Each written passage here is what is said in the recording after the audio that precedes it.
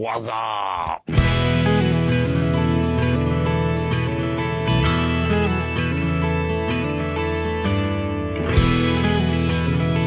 Hello and welcome to JudgeCast. My name is CJ Schrader, level 2 judge, Smyrna, Georgia.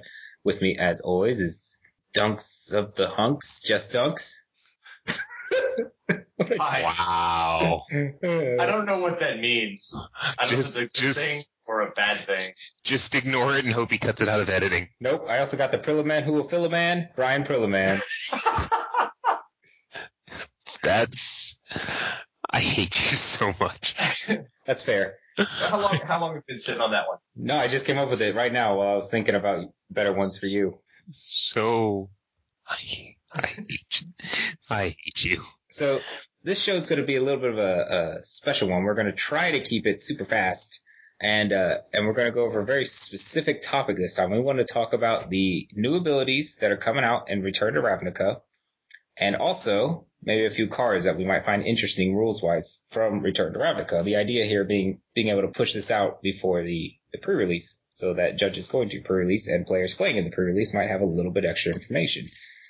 To tack on to this extra episode, we are also hoping to do a episode about a new RPG we have coming in very soon. Hopefully next week, but very soon. What episode is this? This is episode number... episode 48, so I guess we're going to have 48.5 next week. Nah, we'll just say it's 49. Who cares? Our short episodes are It'll get us up to 50 faster. Yeah. Well, we're coming up on 50, man. Are we going to do anything special? No. How about 52? All right, 52 we'll do something special. Something special at 52. Since we're every other week, then that's kind of like our 2-year anniversary, Yep. Despite not having done this for 2 years. Yeah, right. That works. But, we can be like, say like my mom, who's been like, 30 for forever. We would just have a million episode 50s. 50.1, 50.2, 50.3. Yep. Every episode is our 50th episode. Last week's... 50A, 50B. It'll be just like the layers. It'll be like 50.1A. 50.1 A through F. Last week's show was really fast, and I'm already seeing why. Yeah, yep. I know. A certain person was missing. So I have to leave every now and then, so you appreciate one. I appreciated something. I wasn't going to go over any news this episode, but we actually had something come out just today, so I thought we'd talk about it real fast. We got an update to the banned list for EDH/Commander.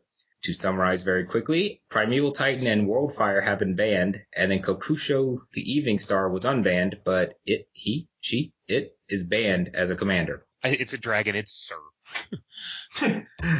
Good Sir Kokusho is banned. Is unbanned. Commander. As a commander, okay. That's...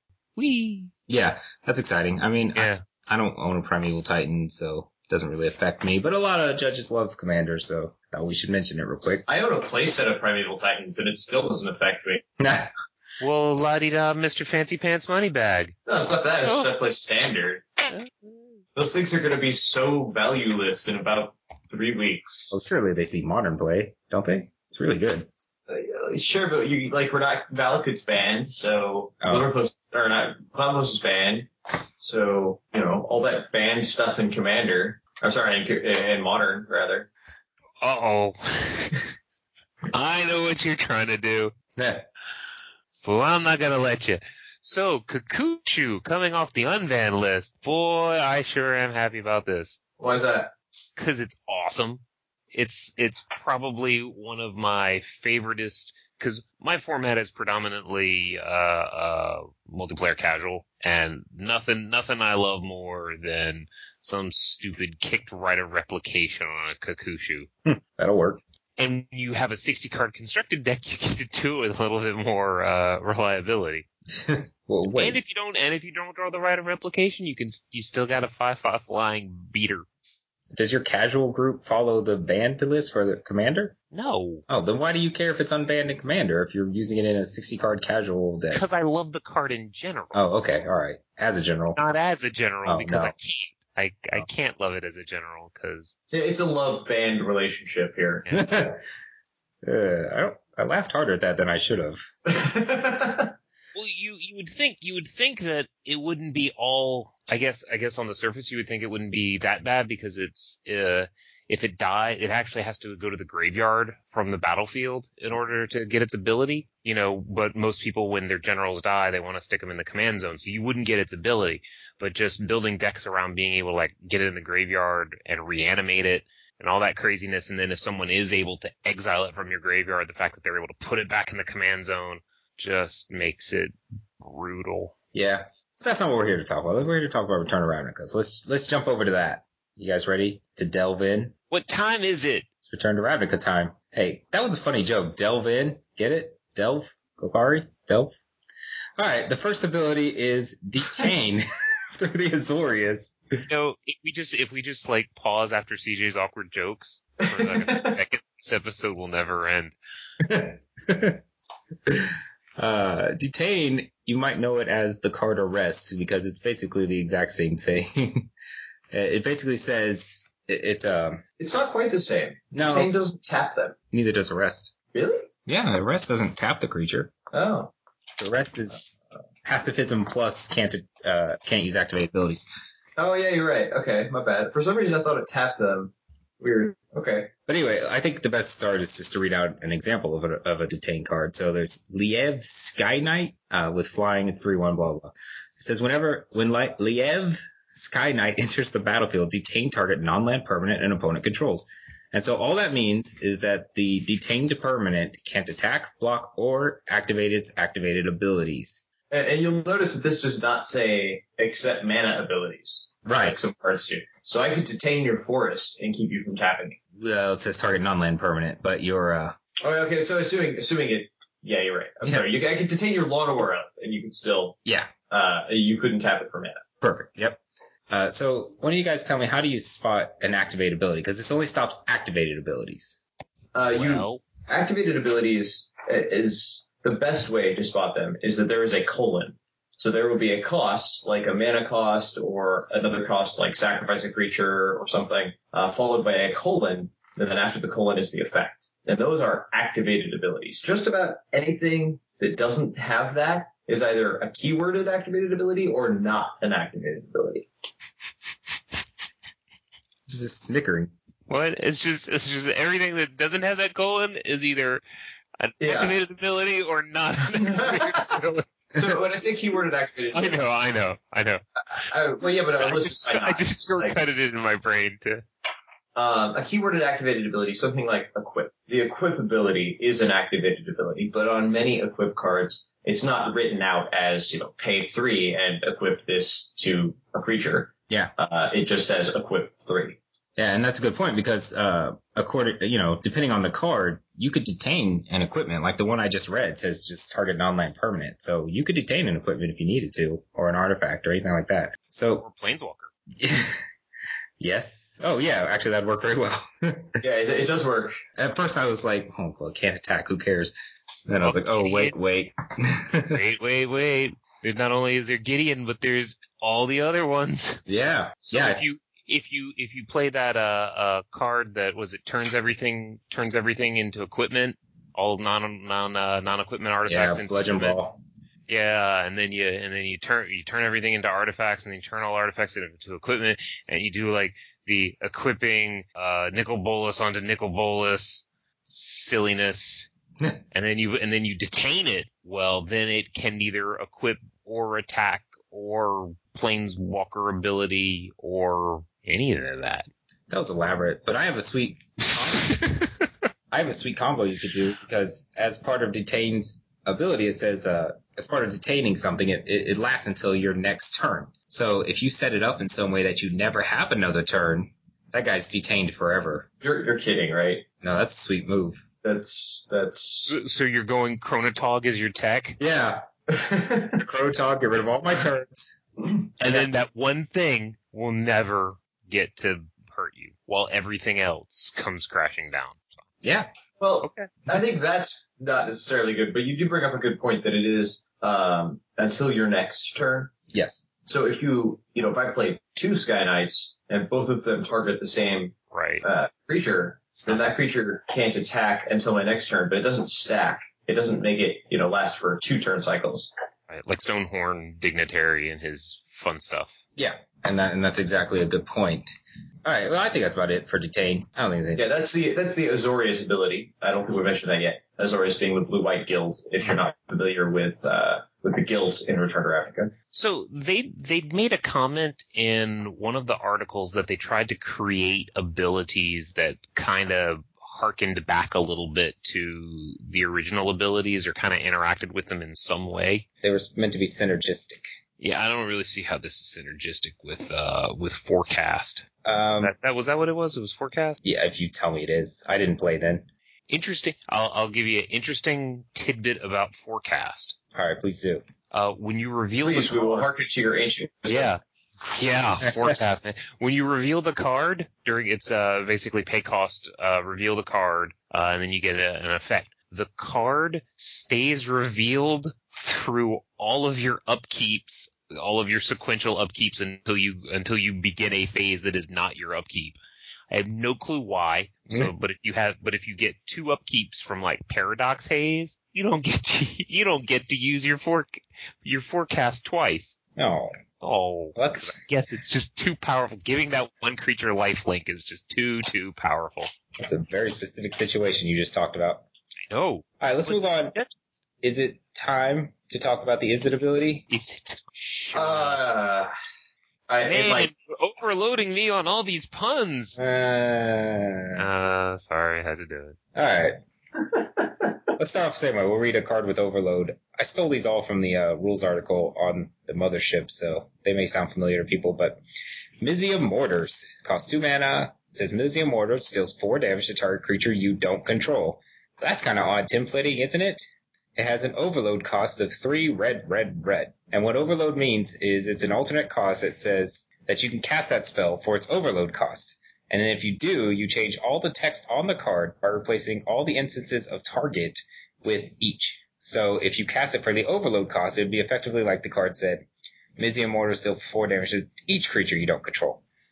Before we start talking about this, there was one disclaimer I wanted to mention before we get too deep into these, is that at the time of this recording, we don't have the official FAQ from Wizards of the Coast yet. So none of these abilities are so crazy that we've never seen anything like them, but it is entirely possible that we get something slightly off.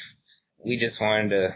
We don't need no stinking disclaimers. No, we're good. Casting overload causes you to win the game. Oh, yep, sure enough, it's a new rule. Didn't see that coming.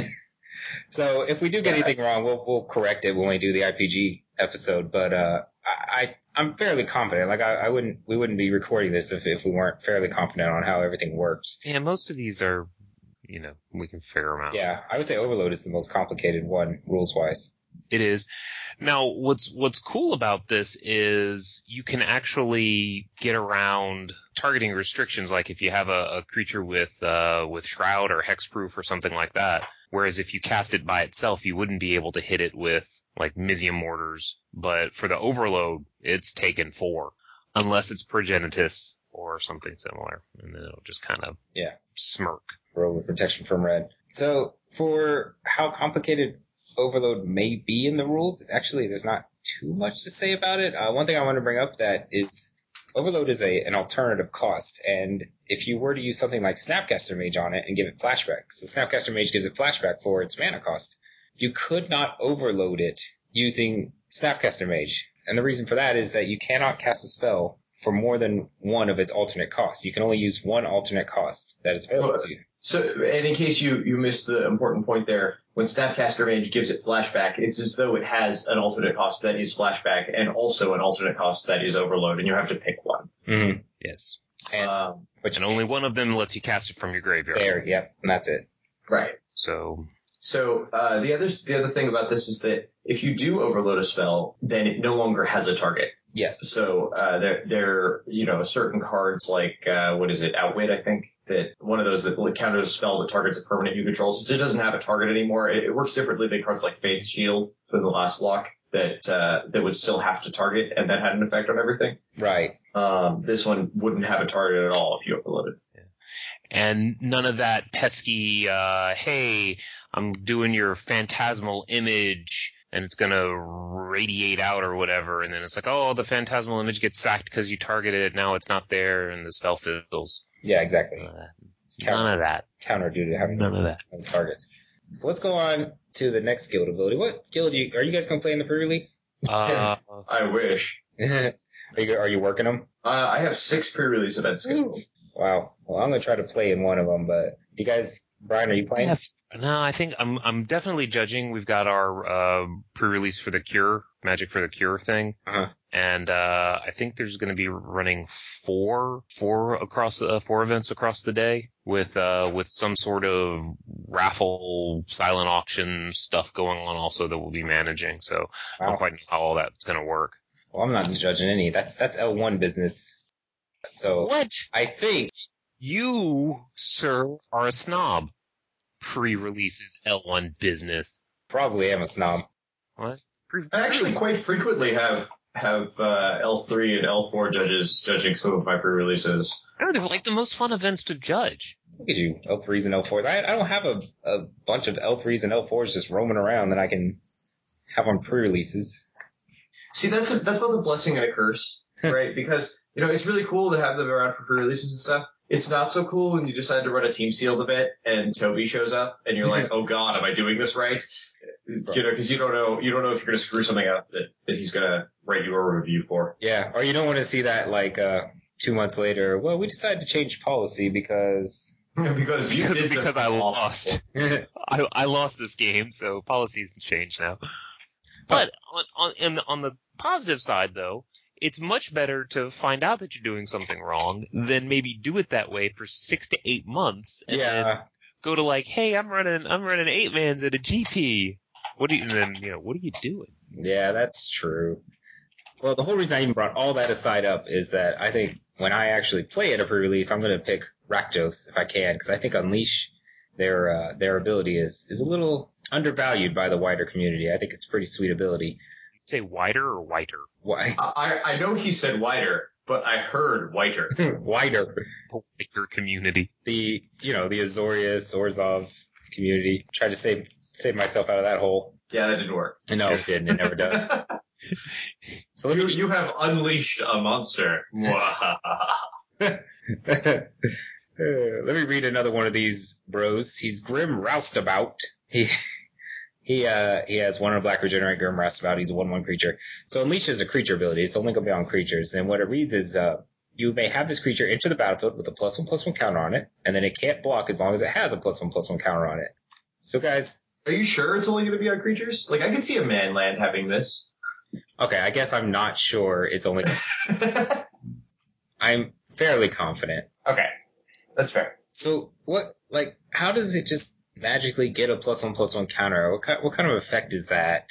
Someone help me. That would be a replacement effect. Comes into play with? Yeah. Yeah. It works similarly to Bloodthirst, except that this is actually a choice. So please be careful when you're playing because you can forget to do this. Yeah, exactly. Because it is a May. You don't have to do it. If you did, I guess they'd all just be one big. And it's not a trigger either. So it seems almost like it, but it's not. Yep. And so and one thing to note here is that, so these are actually 2 different abilities. There's the one that lets you have it come into play with a +1/+1 counter, and there's the other that says as long as this creature has a +1/+1 counter, it can't block. What that means is that if it gets a +1/+1 counter through some other means, it still can't block, and specifically through maybe something like Scavenge, which we'll be talking about very shortly. And also what it means is that if the creature loses Unleash for some reason, say sudden spoiling or whatever's cool with the kids today to make creatures lose abilities. Do we still have Turn to Frog? We won't at the time of the pre-release. Oh, did that make creatures lose abilities? Yes. Yeah, it did. So anyway, it could block in that situation because it no longer has Unleash. That is an interesting point. Now I'm thinking about fun with counters. I wish we'd had this removing counters mid-combat. Yeah. I wish we'd had this ability back in Lorwyn block and Shadowmoor block. Yeah. That would have been pretty sweet. I guess when we return to Lorwyn, maybe they can reuse it. I would be so excited for Return to Lorwyn. As long as they reprint Muldrifter. That's all I have to say. Yeah. Aww. You just have a bunch of old Kithkin and sitting around. Yeah, just Except they'd have to do it backwards. We'd start at Shadowmoor, and there would be a reverse Aurora that would turn it back into Lorwyn. I was about to say, yeah, story-wise, they can't start at Lorwyn. They have to start at Shadowmoor. They'd have to go back. I wonder what the twist would be. Like, it just stops in some sort of, it goes from being the Dark World, but it can't just go straight to the Sunshine Happy World, because that's... No, it's Eldrazi. Yeah, you'd have to stop over in Zendikar and get some Eldrazi action. Yeah, I was going to say the Phyrex. That's what's going to be in the third set for RTM, right? It's going to be Eldrazi. You have all 5 guilds in one set and all 5 guilds in another set. It's going to be a Ghostfire set. And then Eldrazi. I think it's time. It's time. With Lorwyn, it could be sweet. Or maybe you find out that Ravnica is just like Mercadian Masks in the past. Yeah, it really is. That would be a good spoiler or twist. And we find out it's Mercadian Masks. That's an awful twist. No, that'd be a great twist. That's like equivalent to one of those shows that you watch where the whole episode turns out to be a dream at the end. It's like, you mean I just dreamt Niv Mizzet up and Jace?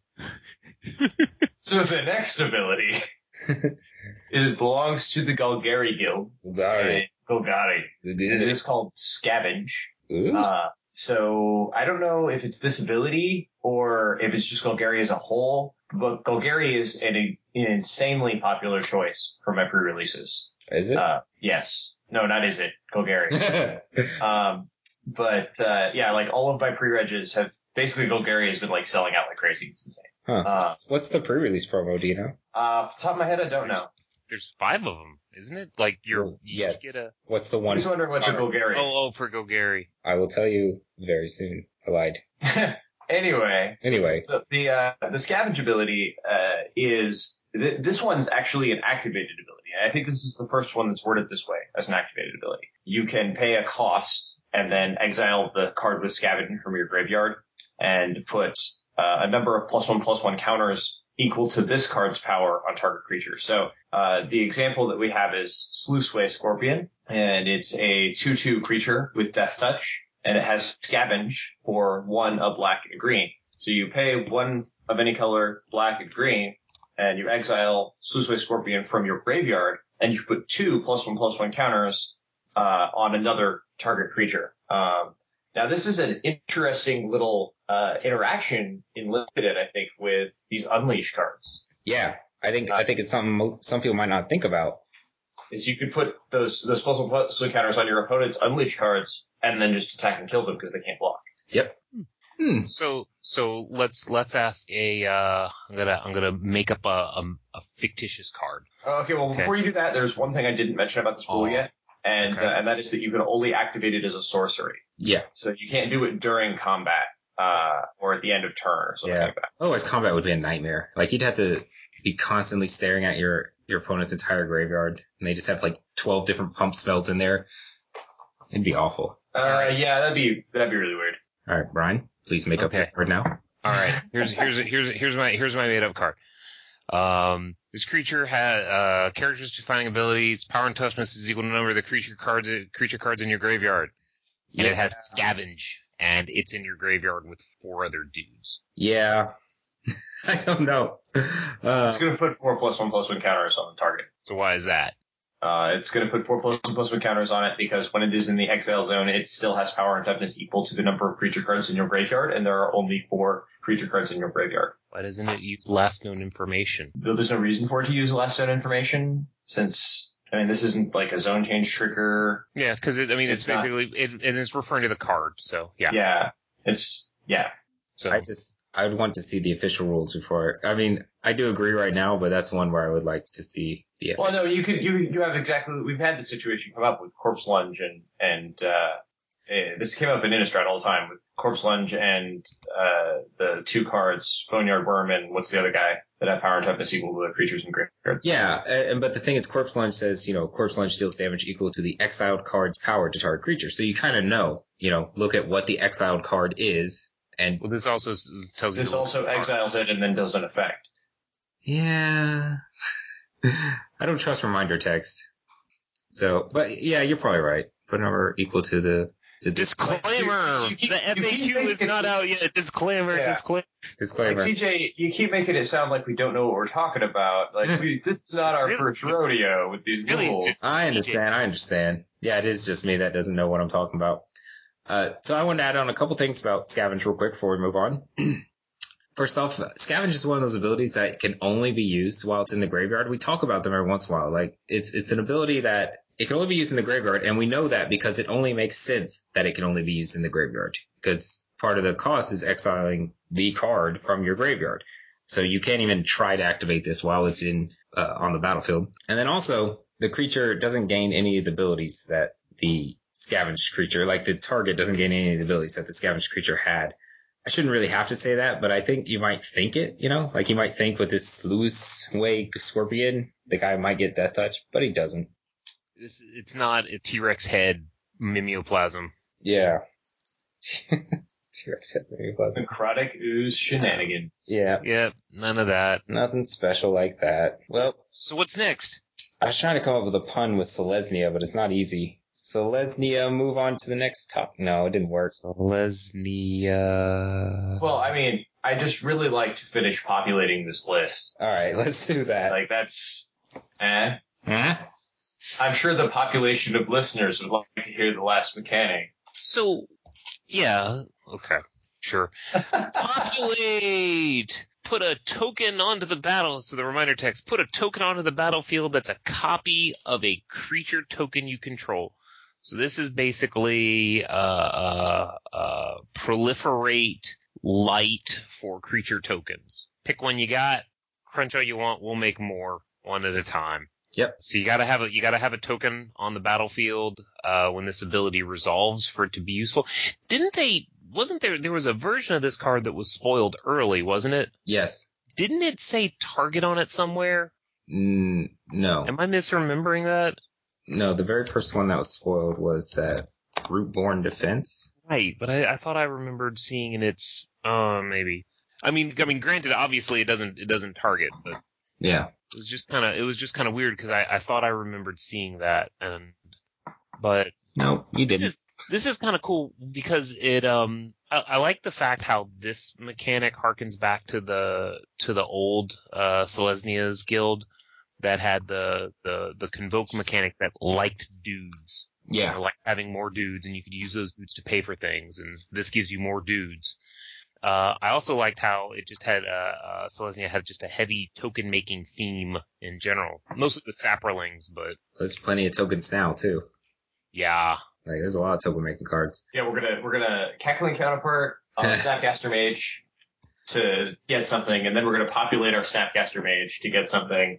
Like, this seems awesome. Get the counterpart. So, the one thing I want to mention is that, and Brian kind of touched on this, but just to be clear, so if I had like, what was that cone of animals? The one that gives, if I had a squirrel, a wolf, and an elephant, and I populate, I can. Did you say cone of animals? Yeah, that was actually cone of dudes or cone of beasts. That was the design name. Cone of dudes. It gives you a 1/1, like a 1/1 snake, a 2/2 bear, and a 3/3 elephant or something. Yeah. For 5. Overwhelming Stampede or? Yeah, no, it wasn't. No. It was. I don't remember.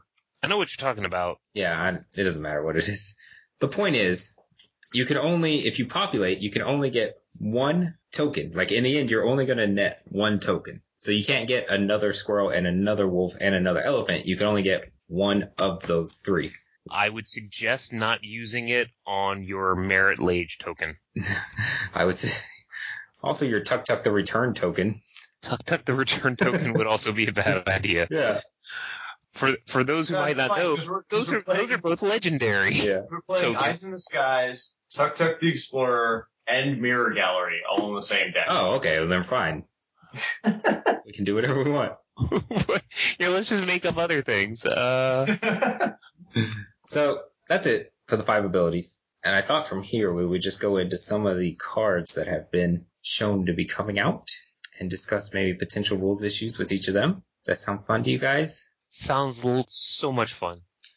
The first one I threw up here is Jace, Architect of Thought. Because when I was reading him, I was like, there could be some tricky stuff with him because he's Jace. Everyone loves Jaces. What is this, the 4th one? 5th one? I think it's the fourth Jace. We had That's a Baby lot. That's a Jace, lot of Jace the Mind Sculptor, Jace Memory Adept, and now we have Jace Architect of Thought. He went to school and got his bachelor's in. Ooh. Oh, Jace. He's so dreamy. Yeah, he's just sitting out there, in the whatever the Ravnica version of Starbucks, reading his books, being all smart. I guess Ravnica Starbucks would be Simic, since they have merfolk in them. Starbucks has Wow. mermaid logo.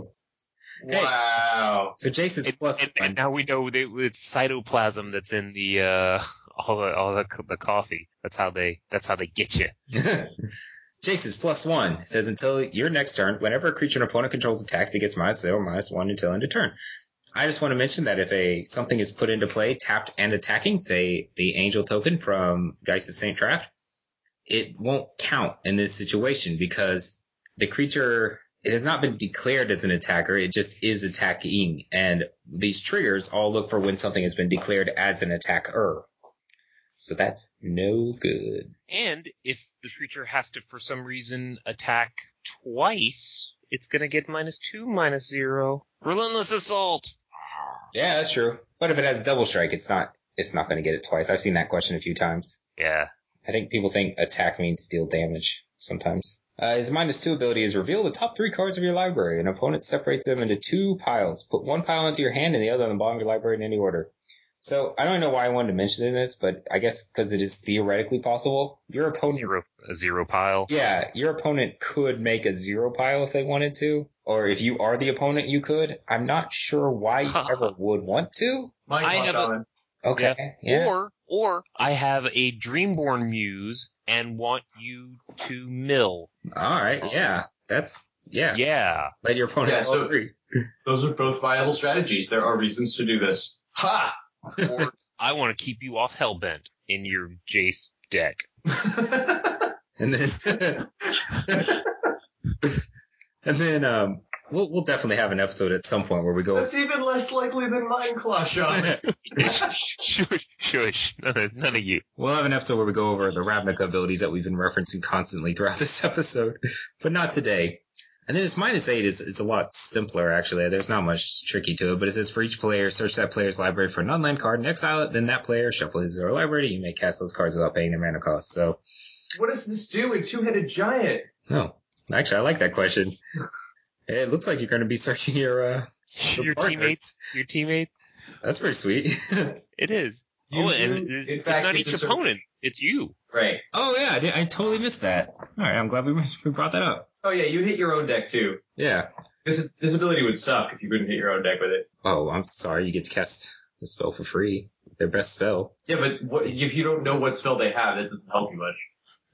You're looking through their deck. You're just whiffing and you're like, yay, Strangleroot Geist. Or you'd be like looking through and you'd be like, hey, why is this Primeval Titan in here? Those are banned in EDH. Because we're playing EDH. Because we're playing Modern, right? Because it's so good in that format according to CJ. What? Yeah, it's great. The pre-show banter. Was that pre-show or was that during the show? Already started the show. Had we? Yeah. I'm going to go. You told me I was a high roller because I owned a playset of Primeval Titan. Oh, that's right. You, sir, are in the money. Oh, yeah. Yeah. Yeah, and next I'll show you my, foil Squadron Hawks or something. Oh, man. Those are... So glad that went foil Squadron Hawks instead of something else. What did you think I was going to go with that? Not saying, man, we're keeping this PG. How about the next card, CJ? Psychic Spiral. I was definitely going to show you my Psychic Spiral. Now, Psychic Spiral was spoiled on Cranial Insertion, so it's kind of like they already did, what we're doing right now, but whatever, we're going to do it anyway. So Psychic Spiral reads, it's an instant. Shuffle all cards from your graveyard into your library. Target player puts that many cards from the top of his or her library into his or her graveyard. The only tricky thing I want to mention with this card is that if you either have no cards in your graveyard or maybe all the cards are removed in your graveyard in response to you casting this spell, you will still shuffle your library. There's a rule. I don't have the exact rule looked up, but it basically says if you're going to shuffle an empty set of something into your library, you still shuffle your library. Yeah. I'm trying to think if there's ever a situation in which you would want to target yourself with this ability. I mean, if you had a bunch of flashback cards, because you wouldn't have any left in your graveyard because you're casting them, right? No, So maybe you just aren't really happy with the stuff in your graveyard. You wanna spin the wheel. Yeah, you got your sweet scavenge deck, and you're like, Yeah, or your dredge deck.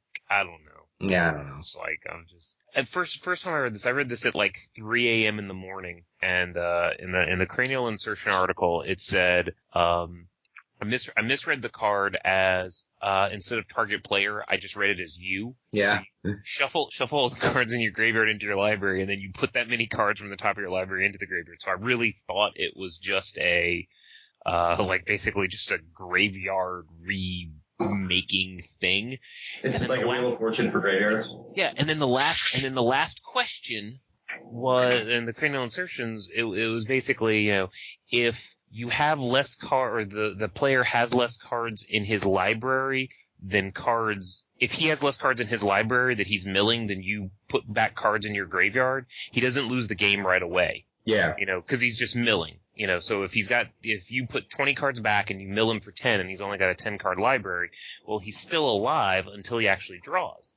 But since I read that as it was me putting the graveyard back into my library and then me milling, I was sitting there trying to figure out how I could end up with less cards in my library than I put from my graveyard into my library. Like, I couldn't figure out how to do it. Like, okay, so I take 20 cards and I put it into my library, and then I mill more than I've got. How does that work? Yeah, it's not happening. When in reality, if I just read the card again.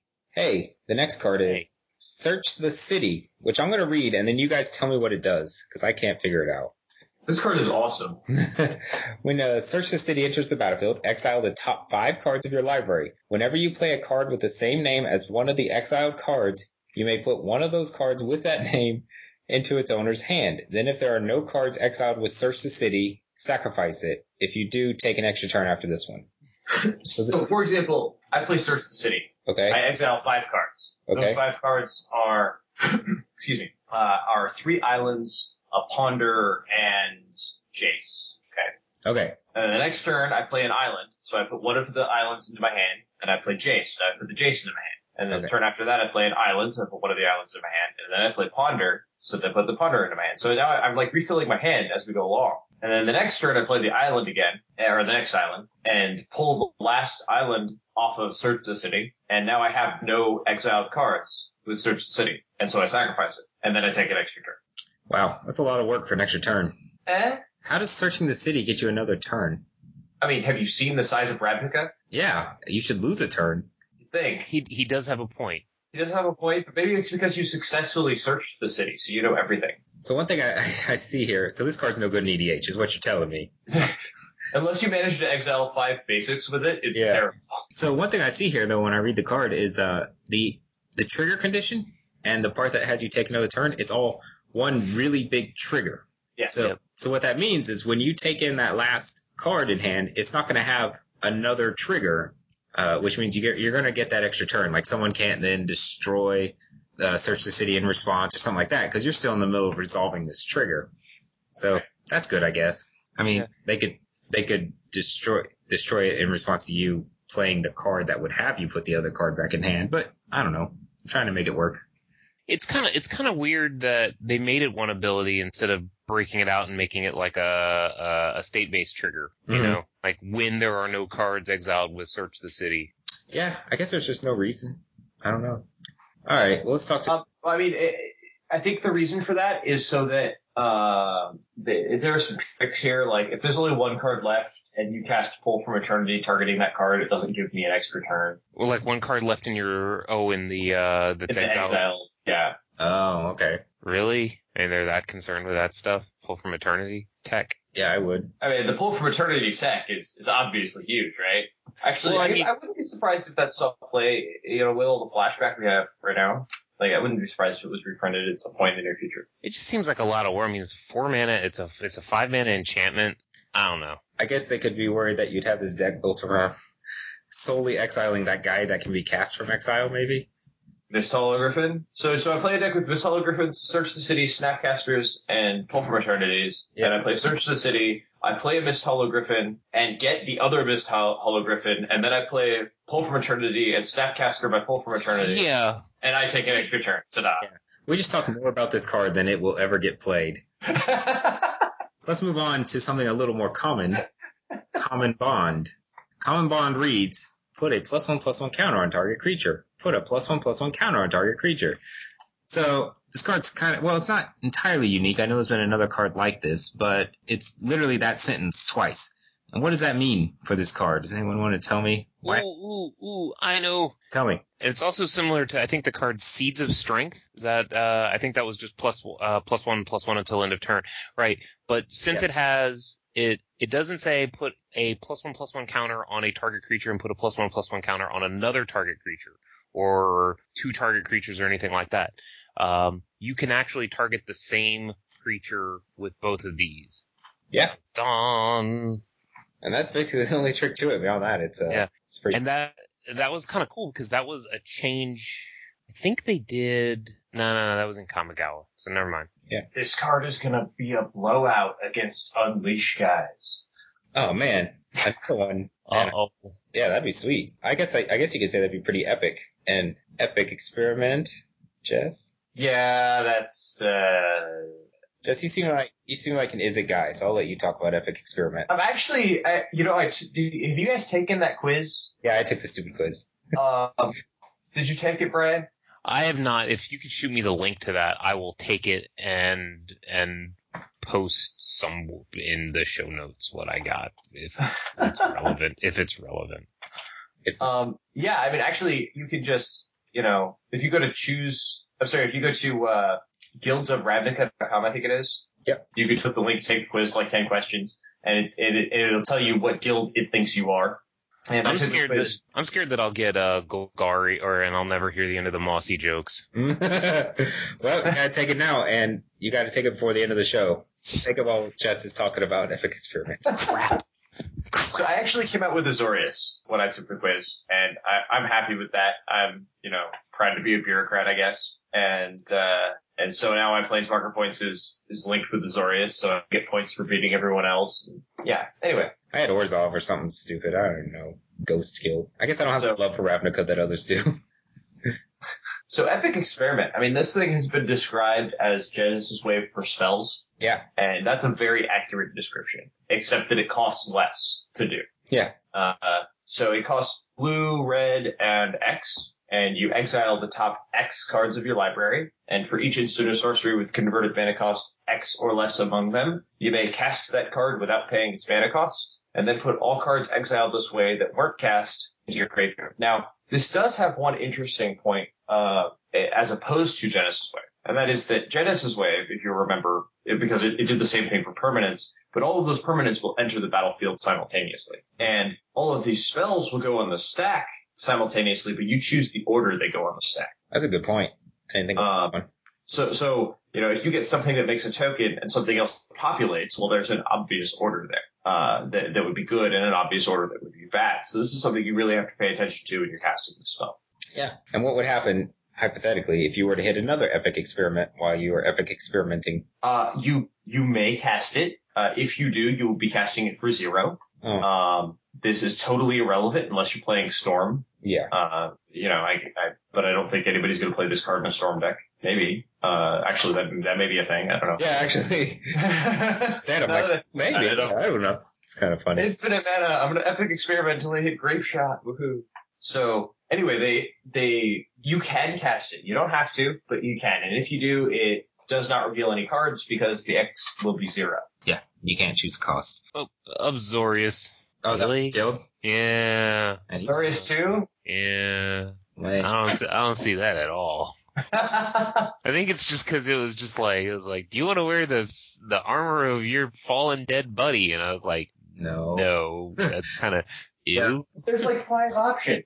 I know, but it was like, do you want to murder the virgins, wear your dead buddy's armor, dissect a frog, or live in a nice, clean house. And I'm pretty sure you're making these up. The clean house sounds much. Oh, he's pretty close. Yeah, great. I got the boring guild. Yeah. It's not the boring guild. It's the boring. I mean, it's guild. better than Gruul. Come on. Yeah, no one likes Gruul. There's a reason why gruel and drool rhyme. So anyway, we got two cards left we wanted to talk about. I'm excited about the last one, so let's get this first one out of the way. Well, it's not this specific card, but I wanted to talk about charms and specifically modal spells. So let me read one of these charms. I'll read Is It Charm, and then we'll talk about charms in general, because there have been many charms throughout Magic. But Is It Charm? Charms are spells. They're almost always an instant. They have some cost, and they have 3 abilities. So Is It Charm says choose 1. Counter target non-creature spell unless its controller pays 2. Or Is It Charm deals 2 damage to target creature. Or draw 2 cards, then discard 2 cards. So Charm cards are what we call modal, meaning they have multiple modes and you get to choose one that you're going to do. One thing I want to mention about modal spells is that you make the choice, like that's one of your very, very first steps of casting the spell. You actually put it on the stack and the very next step is to choose your modes for it. And relatedly, you also choose if you're paying alternate costs like Overload, because that's relevant, but that's the very next step. The reason we do this, of course, is, looking at Is It Charm here, one of the modes doesn't even have a target while 2 of them do. So you need to, but they don't even target the same thing. So one's a spell and one's a creature. So. Yeah. So in order to know what you need to target, you have to go ahead and choose your mode ahead of time.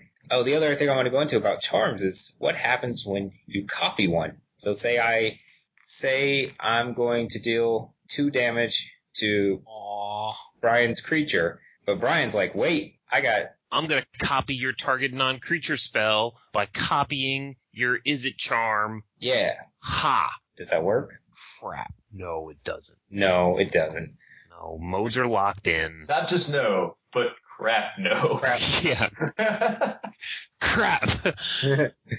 Yep, a mode is locked in. So when you copy a spell where you've chosen a mode, you're copying the mode as well. And all the choices, basically all the is it kit, what modes you choose for, values for X, all that stuff, buyback costs, which I guess doesn't really make a whole lot of sense with your copy of the spell. But so all that stuff gets copied too. So number of targets, if you did your cone of the damage version of your cone of creatures, I think it's called Cone of Flame. Yeah. So what about if I chose to pay an alternate cost for a spell? Is that copied? Who are you directing that question to? Anyone? Well, then we'll just go with yes. Do we know that? Yeah. So if you copy an overloaded spell, it would also be overloaded, yes. Yes. Now, I think that causes a bit of confusion with, there was some cards from, I'm blanking here, Lorwyn Block, where it was like, you pay, some amount of mana and then you gain X life if you paid, it was like a green-white hybrid and then X, and you gained X life if you paid any green mana to cast the spell, and you gained X mana if you paid any white mana to cast the spell. So if you paid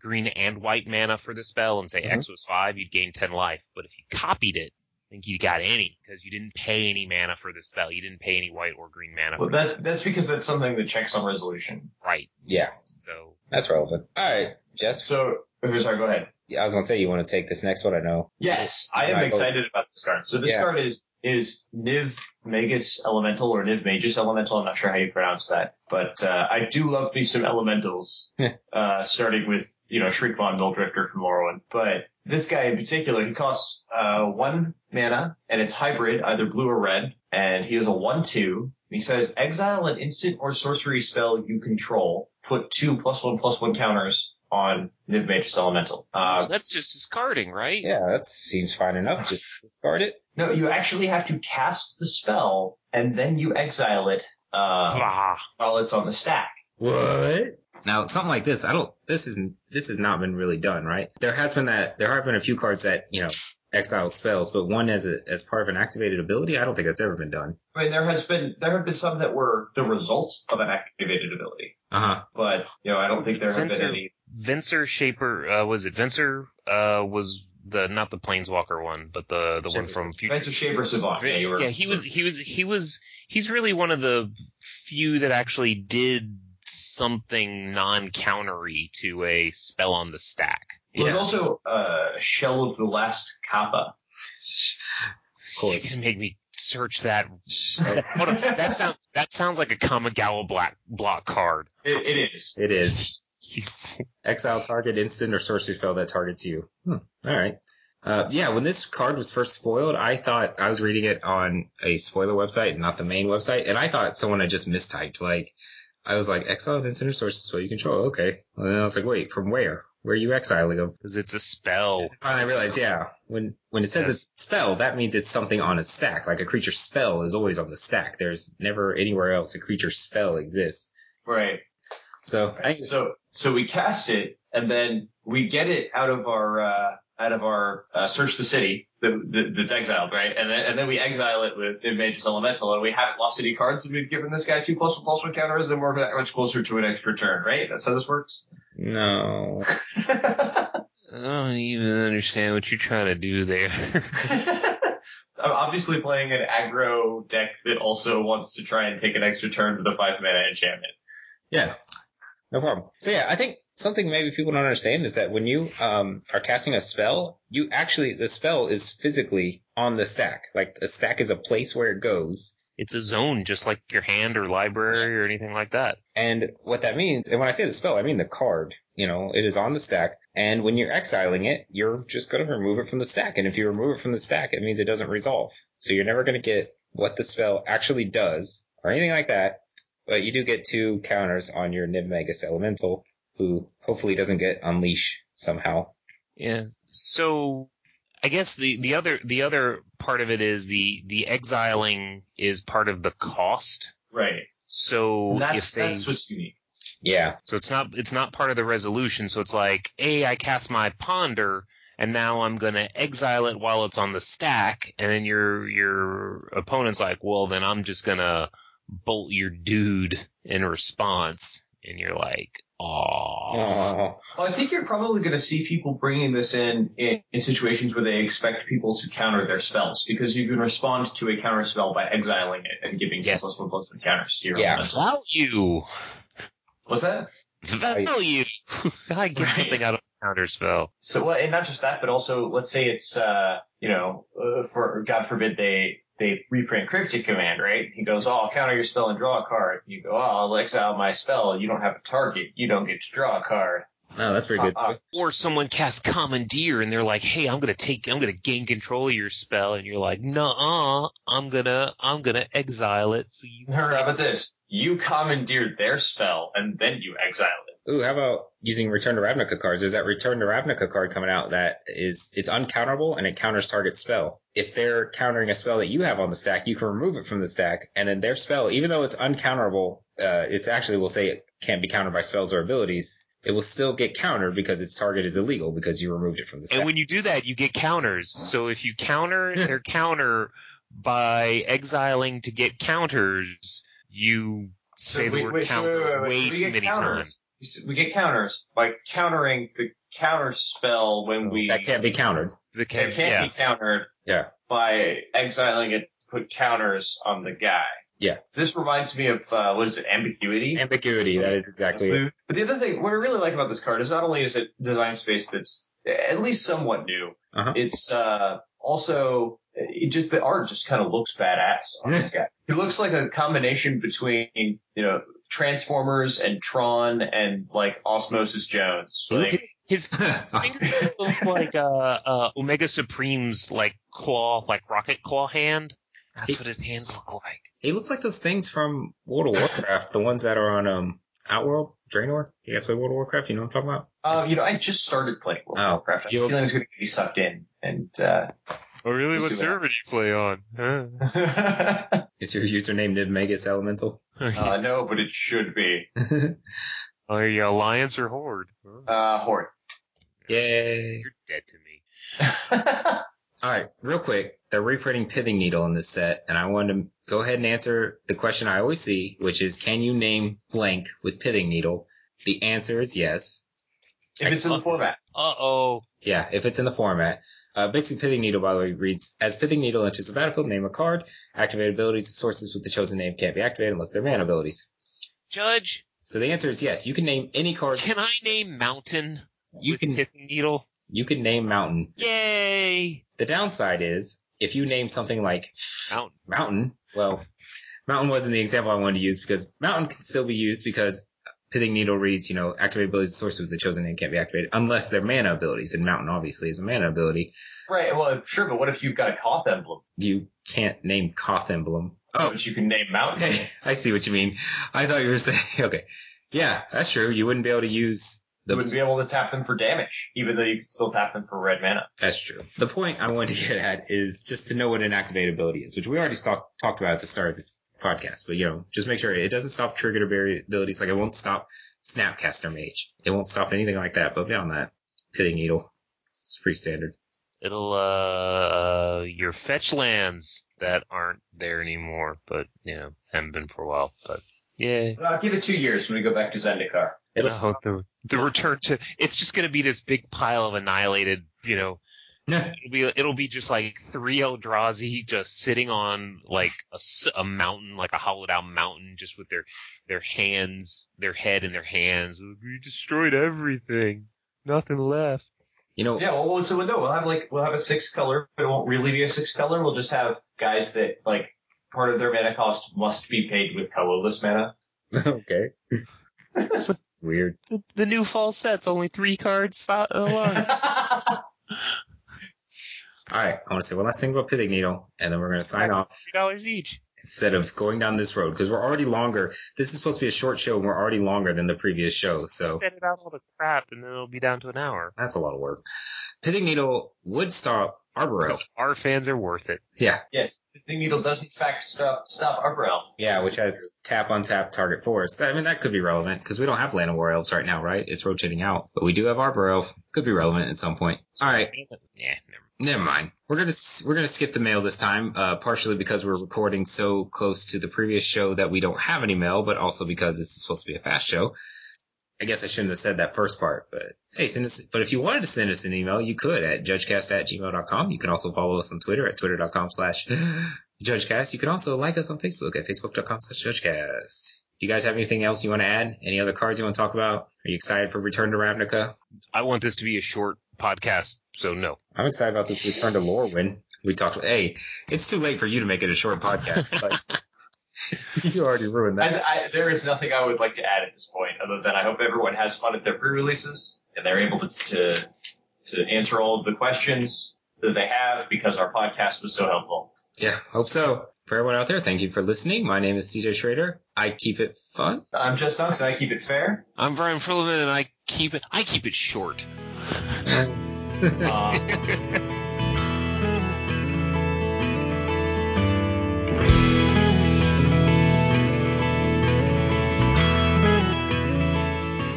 That's disgusting. Yeah, you're disgusting. Yeah, I'm pretty foul. That's fine. I said we're not bringing any of this up. Yes, we are. We are so bringing this up. Cutting all of it out then.